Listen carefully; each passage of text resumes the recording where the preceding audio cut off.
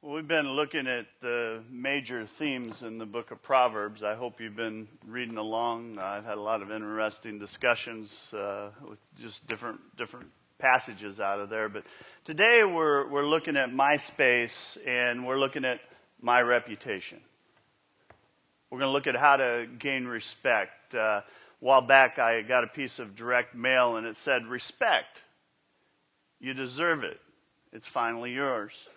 And it was for subscribing to a magazine for teachers who incidentally don't get enough respect in our society. In fact, I'd encourage you, if you know teachers, catch them and let them know that you appreciate the work they do. But Rodney Dangerfield, he made a whole career out of, remember his line? "I can't get no respect. Can't get no respect." And I think that respect is one of the deepest desires that we have in my life, in my space. And to be respected, to be valued, to have a good reputation. And I think God says it's okay to be concerned about your reputation. In fact, you ought to be concerned about your reputation. Proverbs 22:1 says, "A good reputation is a better choice than riches. Esteem is more valuable than money." In other words, your self-worth is more important than your net worth in life. There's kind of a myth today, I believe, that somehow we buy into that wealth is how we get respect. You know, that's where people are going to go, "Oh, I respect you." And here's the problem, I think. When it comes to this thing called respect, is most of the time, when we talk about respect, we talk about image. We talk about how we appear to other people, how we impress other people. And that perspective, friends, comes up way short when it comes to my space and my life. You know, God's Word says you got to go a lot deeper than that. And I'm going to give you a one-word sentence that kind of sums up the message, and no, you can't leave after I give you this sentence, okay? But it says, the key to a good reputation is character, not image. Think about that. The key to a good reputation is character, not image. You know, reputation is what other people think you are. Character is who you really are, what you have left when nothing's left in your life. It's those inner attitudes, those inner motives, those inner drives that make you, you. And our tendency, again, in our society, is to look on the outside, to look at appearance, look at image, and to get those two confused. And so I want to look at what God has to say. I want us to get a real picture of my reputation, you know, your reputation. Because again, I think we are more concerned with my image, you know, what other people think, instead of my character, and that is who I really am. Does that make sense? I mean, we get twisted up here. You know, God says character will produce respect. In the book of Proverbs, it's crystal clear that character is core.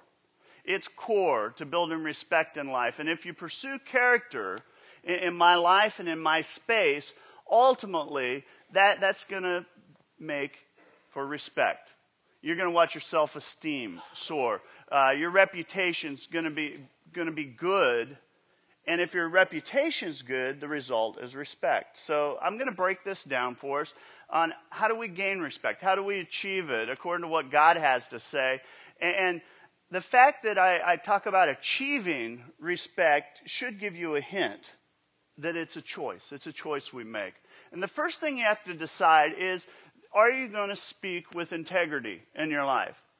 This is a major theme. If you read through the book, you'll notice it has a lot to say about integrity in the book of Proverbs. That integrity is more important than image, that it's the foundation for everything in your life. Proverbs 17, verse 7 says, "Respected people," what? "Do not tell lies." In other words, we admire people who tell the truth. Abraham Lincoln, His nickname was Honest Abe. You know, I think about George Washington, and there was always the story that George Washington said, "I cannot lie. You know, I chopped down the cherry tree." We think that's probably an urban myth, but I think what we should get out of that, is whether it took place or not, is that it was a way of talking about how honest George Washington was. That he was considered honest by the people in his time and place. And so, integrity. The other day, you know I'm crazy about my grandkids, right? And my oldest of the grandsons, Ethan, he was kind of crying a little bit, and he goes, "Dason hit me," you know, and his little brothers too. And so we're talking to Dason, and we said, "Dason, did you hit Ethan?" He looked up. I said, "Did you mean to hit him? Are you going to hit him again?" It was cute. It was cute. He still got busted, but I hope he always tells the truth. I hope he loses the left hook, but I hope he tells the truth. You know, integrity. You know, Jesus said that, he says, "I am the truth." And I want you to notice, he didn't say, you know, I got a handle on the truth. I have the truth. He says, "I am the truth." And it's interesting because the evil one, the devil, he's called the father of lies. And in fact, if you look in the Greek, it's kind of amplified, and it says he's the father of all lies. In other words, when I lie, I'm kind of siding up with the devil. You know, I'm kind of joining his camp. Do you promise to tell the truth, the whole truth, and nothing but the truth? Integrity. It involves more, though, than honesty. It involves dependability. And hear this, because this is where I think a lot of people get tripped up. The fact is that we think, okay, it's just about being honest, but it involves dependability in our lives. In other words, what you say in your life, do you follow through with it? You know, Proverbs 25:14 says, "Like clouds and wind without rain is the person who talks big but never produces." You ever met someone like that? Talk big, make a lot of promises, but never follows through. Maybe they, when they said it, they meant to, but they just never get around to it. And I want to suggest that maybe when they said it, they really had no intention of keeping their word. I mean, think about some of the common phrases that we use. "I'll get on that right away." I'll see to that myself. Check's in the mail.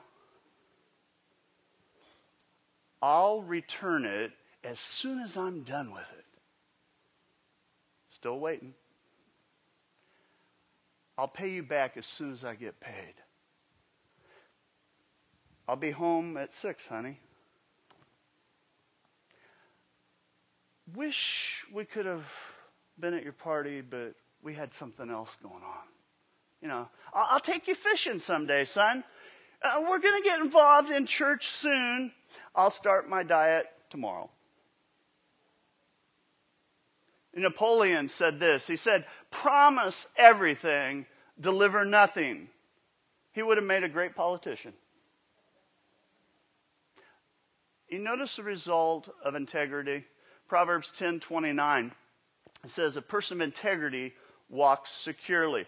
Reliability, dependability produces stability in life. It gives you the confidence to move forward. When you have integrity, you don't have to have a good memory. You don't have to remember the lies that you've told. You don't have to play what I call the makeup game, you know, cover up. You don't have to. So evaluate yourself on this one. You know, how honest am I? And then get real specific. How honest am I with my spouse? How honest am I with my kids or my competitor? How honest am I with God? Can I be counted on? Do I say what I mean? And more importantly, do I do what I say? Proverbs 3:4 says, earn a reputation for living well. What kind of rep are you earning? And we do earn them, by the way. Here's the second thing. Serve with passion. You want a good reputation, serve with passion. Be eager to help other people. Be enthusiastic about doing good. Be interested in serving other people in your life. Proverbs 14:22 says, you will earn the trust and respect of others if you work for good. See, we live in a world that has turned everything upside down. This me, my, meistic mentality, we've talked about that through this whole series, that it kind of rules in our society. And it changes the way we approach life. If you think about it, the first thing we ask is, what's in it for me? What can I get out of this? And few ask the question, what can I give? And that meistic mentality has impacted our world in a very negative way, I think. I mean, think about it vocationally. How many times in offices across America do we treat work like this? We go, what can I get? What's in it for me? Instead of what can I give? How can I give to the company or to the people that I serve? In just about every arena, if you go down through it, that's the first thing we ask. What's in it for me? It's even infected the church where people go, what am I going to get out of church? Now, don't misunderstand me. It's okay to ask that. I mean, hopefully you leave and you go, you know what, I got something out of that. But that shouldn't be our first place. What can I give to God? Worship, it's not about getting, it's about giving of ourselves. Last week we gathered with a lot of the volunteers from the church, and I just get totally amazed at people that are gladly giving of their time and their talents, that are serving with a passion, that are making a difference. I mean, making a difference in the River Bend area and places all around this planet. People that are joyful. And I think, as I talk to people in the community, Faith Fellowship is getting a reputation for being people that give of themselves, that are excited about helping other people. Jesus says if you want to be great, learn to serve people. Not a popular concept today. Living for others. Here at this church, we talk about living beyond yourself. We talk about it's not about me. It's not about you. It's about other people. And we talk about, making a difference, living outside of ourselves. I talk to kids a lot, and all the years I've asked kids, like, what do you want to be when you grow up? I've never had a kid come up and go, I'd like to be a servant. I always liked what Mother Teresa said. She said, it's not what we do that matters, but it's how much love we put into it. See, whatever it is you do, that's your vocation. God has placed you there. That's what God has put you there for. But the question is, in your vocation, okay, do you do it with love? Do you give your heart to that? Serve with intensity. Proverbs 11:27 says, if your goals are good, you will be respected. What's the secret of success? Well, I think it's finding a need in this world and beginning to fill it. Plugging in and making a difference in other people's lives. Finding a way to help people. And I've said this before. I do not believe there's such a thing as great people. I think it's just ordinary people that decide to leverage their life and commit themselves to great causes. When ordinary people do that, when they commit themselves, there you find greatness. It's bringing greatness out of their life because they're connected to something. What are you living for? What are you living for? If your goals are good, you'll be respected. I mean, what are your goals in life? Is it just about, yourself? What's in it for me? Is it, I got to make a lot of money. I want to be famous. Or are your goals bigger than that for your life? Are they much broader? What's your dream? I've said before, if you don't have a dream, you're just drifting. Life will become monotonous. And if you're just dreaming, but you're not moving toward it, you're just kidding yourself. You see, if your goals are good, honorable, you're going to be respected in life. So evaluate yourself. We respect people that are heading in a direction, that have a purpose in their life, that are unselfish in how they live. And again, actions speak louder than words. You know, if I had to pick the Achilles heel of church in general, is lots of talk and no action. You know, do our words match up? How do you rate yourself when it comes to service? Are you living beyond yourself? What are you doing with your life? I saw a great plaque the other day. It said, "Great occasions for serving God seldom come, but little opportunities surround us daily." Something to think about. Are you living beyond yourself? Are you sharing with generosity? People who are respected, if you take a look throughout history, they're people who are generous. They're generous with their life. Proverbs 11:24 says, "The world of the generous gets larger and larger. The world of the stingy gets smaller and smaller." Anybody interested in having a larger life? You know, it's one of the areas I want to go, supersize me, please. Yeah. I want a big life. I want a life that matters. You know, if you want that kind of life, then you got to begin to live outside yourself. The one who gives generously to the needy and shows kindness will be powerful and respected. If you want power, if you want respect, be generous. Again, it's living beyond ourselves. It's stretching ourselves. I was reading about the life of Andrew Carnegie the other day, and it said when he died, they were going through his desk, and they ran across a slip of paper in which he had written the goals for his life when he was like in his 20s. He just sat down and wrote them. He said, "I'm going to spend the first half of my life accumulating money. I'm going to spend the second half of my life giving it all away." And that's exactly what he did. And if you think about the era in which he was, around and giving his money away, he gave away over $450 million in his lifetime. Now I want to kind of match that up with some of the wealthiest people in the world at that time. In 1923, a group of 7 men got together in a hotel in Chicago. And they made headline news. They were some of the most successful financiers in that day.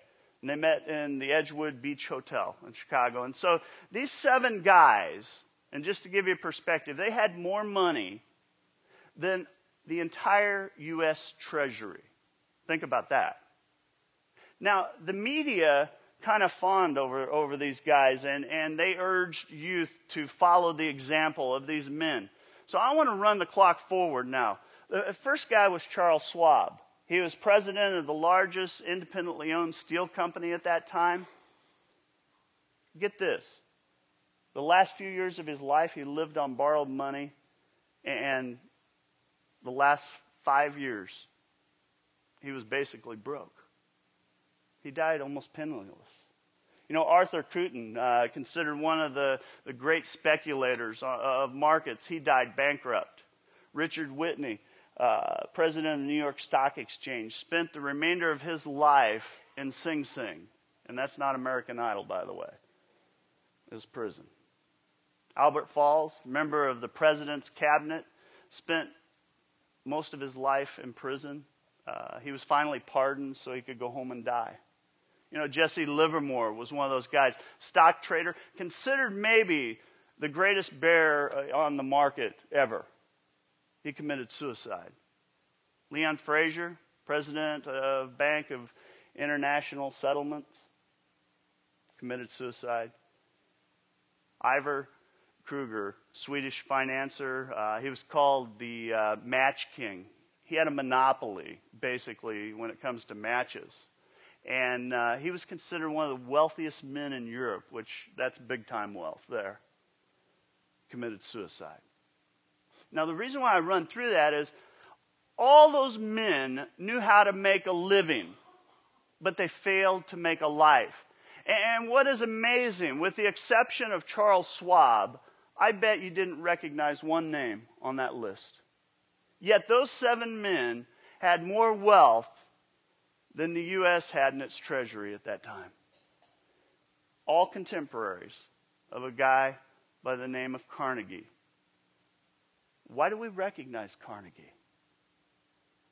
Well, friends, I would argue because people remember and honor people that live beyond themselves, that give themselves away. And I think that's why we recognize the Carnegie name. You know, Bob Hope said one time, he says, if you don't have generosity in your heart, you got the worst kind of heart problems. So evaluate yourself with this. When it comes to generosity, Proverbs 11:25, it says, the generous will prosper. Those who refresh others will themselves be refreshed. Now, that's a paradox. The more you give away, the more that comes back. It's kind of like giving blood. You can give your blood away, but God just restores it. And if you haven't figured this out, something I figured out about life is I can't outgive God. I can't outgive God when it comes to my time, my money, my efforts. It doesn't matter because God just restores. It comes back. It gets larger and larger. Evaluate yourself. What kind of giver are you in life? You know, I heard one time there are 3 kinds of givers. And they classified them by flint, sponge, and honeycomb. And a flint giver is you got to hammer it. You know, and what happens when you hammer flint? You get a lot of sparks. You ever known someone that's how they give? You really got to hammer them. You know, or the sponge, you got to squeeze it. And the more pressure you apply to the sponge, the more you get out of it. Or you got a honeycomb that kind of overflows with sweetness. What kind of giver? Again, directly connected. We don't think about this often, but directly connected to my reputation. And then if you put those 3 things together, I want to suggest, lastly, that you succeed with humility. Succeed with humility. You know, Proverbs 29:23 says, arrogance will bring your downfall, but if you're humble, you'll be respected. My grandpa used to say, he'd say, stay humble or you'll stumble. Pretty good advice. I mean, how many of you have ever seen someone's life ruined because they were successful? Let's ask a more important question. How many of you think success would ruin you, would trip you up? It's kind of like the 2 Texan ranchers that are sitting around and kind of bragging and one-upping one another. And one of the guys finally goes, so what's the name of your ranch? And he said, well, it's the Flying W, Circle C, Rolling R, Rocking B, Silver Spur, Rainbow End Ranch. Wow, what a name. You must have a lot of cattle. He says, no, not really. Very few of them survived the branding. You know. The Bible says that we're to clothe ourselves in humility. When you clothe yourself in humility, friends, you're dressed for success at that point. I mean, in this society, we are so into power shoes and power suits and ties and accessories and all this stuff. But Scripture says, if you really want to get it right, clothe yourself in a thing called humility. Proverbs 18:12 says, pride first, then the crash. But humility is a precursor to honor. 16:18, it says, pride goes before destruction and a haughty spirit before stumbling. Again, if you're not humble, you'll stumble in life. And it's ironic that we think the way to be respected is, get this, pretend to be perfect, pretend to have everything together, put on an image, success, perfection, doesn't matter if you really are, but try and look like that. And we think if we dress right and look right and have the right things around us, again, image. And God says, you know what? Not only does that not work, God says it'll work against you ultimately, because humility is what's attractive. Humility brings true respect. People stand in awe when someone is able to accomplish but stays humble. Proverbs 27:21 says, praise is the test of character. Every time someone compliments you, you ought to think, this is a test. This is a test. I mean, how do you handle praise? You know, someone said praise is like bubble gum. You ought to enjoy it, but never swallow it, you know. And that's true. Now, do not misunderstand me. Humility, some people get the wrong idea, and they think humility is like walking around going, you know, I'm no good, and I'm lousy, and I'm just this horrible person. And in their mind, they think that's humility. That's not humility. Humility is not denying your strengths. It's not denying your strength. You have to understand that you have strengths, but remember who gave them to you. Humility is being honest about who you are, really. It's recognizing your weaknesses, your strengths, what God's done for you, what other people have done for you. In other words, you can't take credit for everything. It's not all about you. And in fact, there are a lot of things that are really just beyond our control. You know, we just stumble into sometimes. Galatians 6:4, it says, everyone should test their own actions. Then they can take pride. Get this. Then they can take pride in themselves without comparing themselves to someone else. Take pride. I thought, and you're sitting there going, but I thought you said we're not to take pride. No, we're to take pride in the things that we have control over. For instance, you ought to take pride in developing godly character. You ought to take pride in striving to raise your family in the faith. Humility, again, doesn't mean that we ignore our successes. It just means that you share the credit. That you realize that without God, it's a bust. You succeed with humility, you'll be respected. Again, evaluate yourself. I mean, do you secretly, all right, don't raise your hand, but do you secretly feel like you're better than other people? Share credit. Share credit for your successes.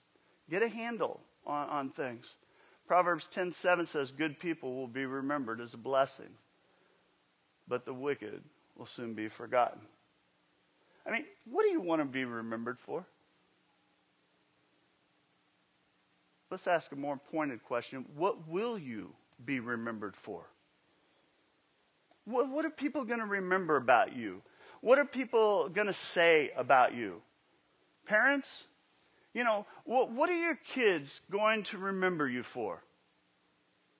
Are they going to remember that you were never around? Or that you were always there? Are you going to be remembered for having a temper or being patient with them? For being unreliable or consistent? For being moody or steady? For never being content? Or someone that was satisfied with whatever they had? I mean, what are your friends going to say about you? What are your coworkers going to say? What are people in the community going to say? What are people in the church going to say? I mean, I think, wouldn't it be great if when we die, that people are going around going, you know, it was a blessing to know him. It was a blessing to know her. They had such a great influence on my life. I am thankful to God that they were part, that our paths crossed. And friends, it can happen because it's a choice we make. It's a choice. Again, character. Character is always a matter of choice. How we live is a matter of choice. You know, your character, which brings respect, is determined by the choices you make on a daily basis in your life. See, you can't control circumstances in your life. You can't. Things happen. Things spin out. Things become problematic. But you know what you can control? Your character. Your character. Image. You can change it overnight. I mean, just ask someone that runs political arenas, or drives campaigns. They'll tell you, we can change an image overnight. But character, it's a lifetime of developing. And so my question to you is, what are you more interested in, image or character? In fact, if you want to get at it, ask yourself a couple questions, and it'll tell you which way you're leaning. What is your first thought? What will people think? What will I look like? What will they think about me? Or is your tendency, as you live life, to say, I wonder what God thinks? Because those take you two different directions. Romans 8:29 says that God's purpose for our life is to make us like Jesus Christ. In other words, God wants to develop in us a character that's like Christ. And God will use all your circumstances, everything you've ever been through, good, bad, ugly, and will use those things to develop your character. Jesus is our model here. See, Jesus spoke with integrity. He served with intensity in his life. He shared with generosity. He always had time for people. He succeeded and was humble. Jesus said, I came to serve, not be served. It's the exact opposite of what society says. What's in it for me? That philosophy, friends, if you live with what's in it for me mentality, does not bring fulfillment. It will not build your self-esteem. It will not result in respect ultimately. I think one of the toughest things for Christians, those of you that have taken that step and given your life to Christ, one of the most difficult things in life, it's not serving God. We kind of wear that like a badge of honor. I'm serving God. No, the problem is serving other people. That's humbling. It breaks your spirit sometimes. It's not easy. I mean, how do you know if you're a servant and you have a servant's heart? That one's simple. How do you react when people treat you like a servant? I like serving God. Just don't want people treating me like a servant. And I got a news flash today. You cannot serve God without serving other people. It's just that simple. I'd invite you to make a radical change in your life. Resist going with culture, with this what's in it for me mentality. This me, my, meistic mentality. And to adopt Jesus's. I came to serve, not be served. And friends, when you give your life to that, you find meaning, you find purpose, significance, self-esteem, and you find respect. What kind of reputation do you have?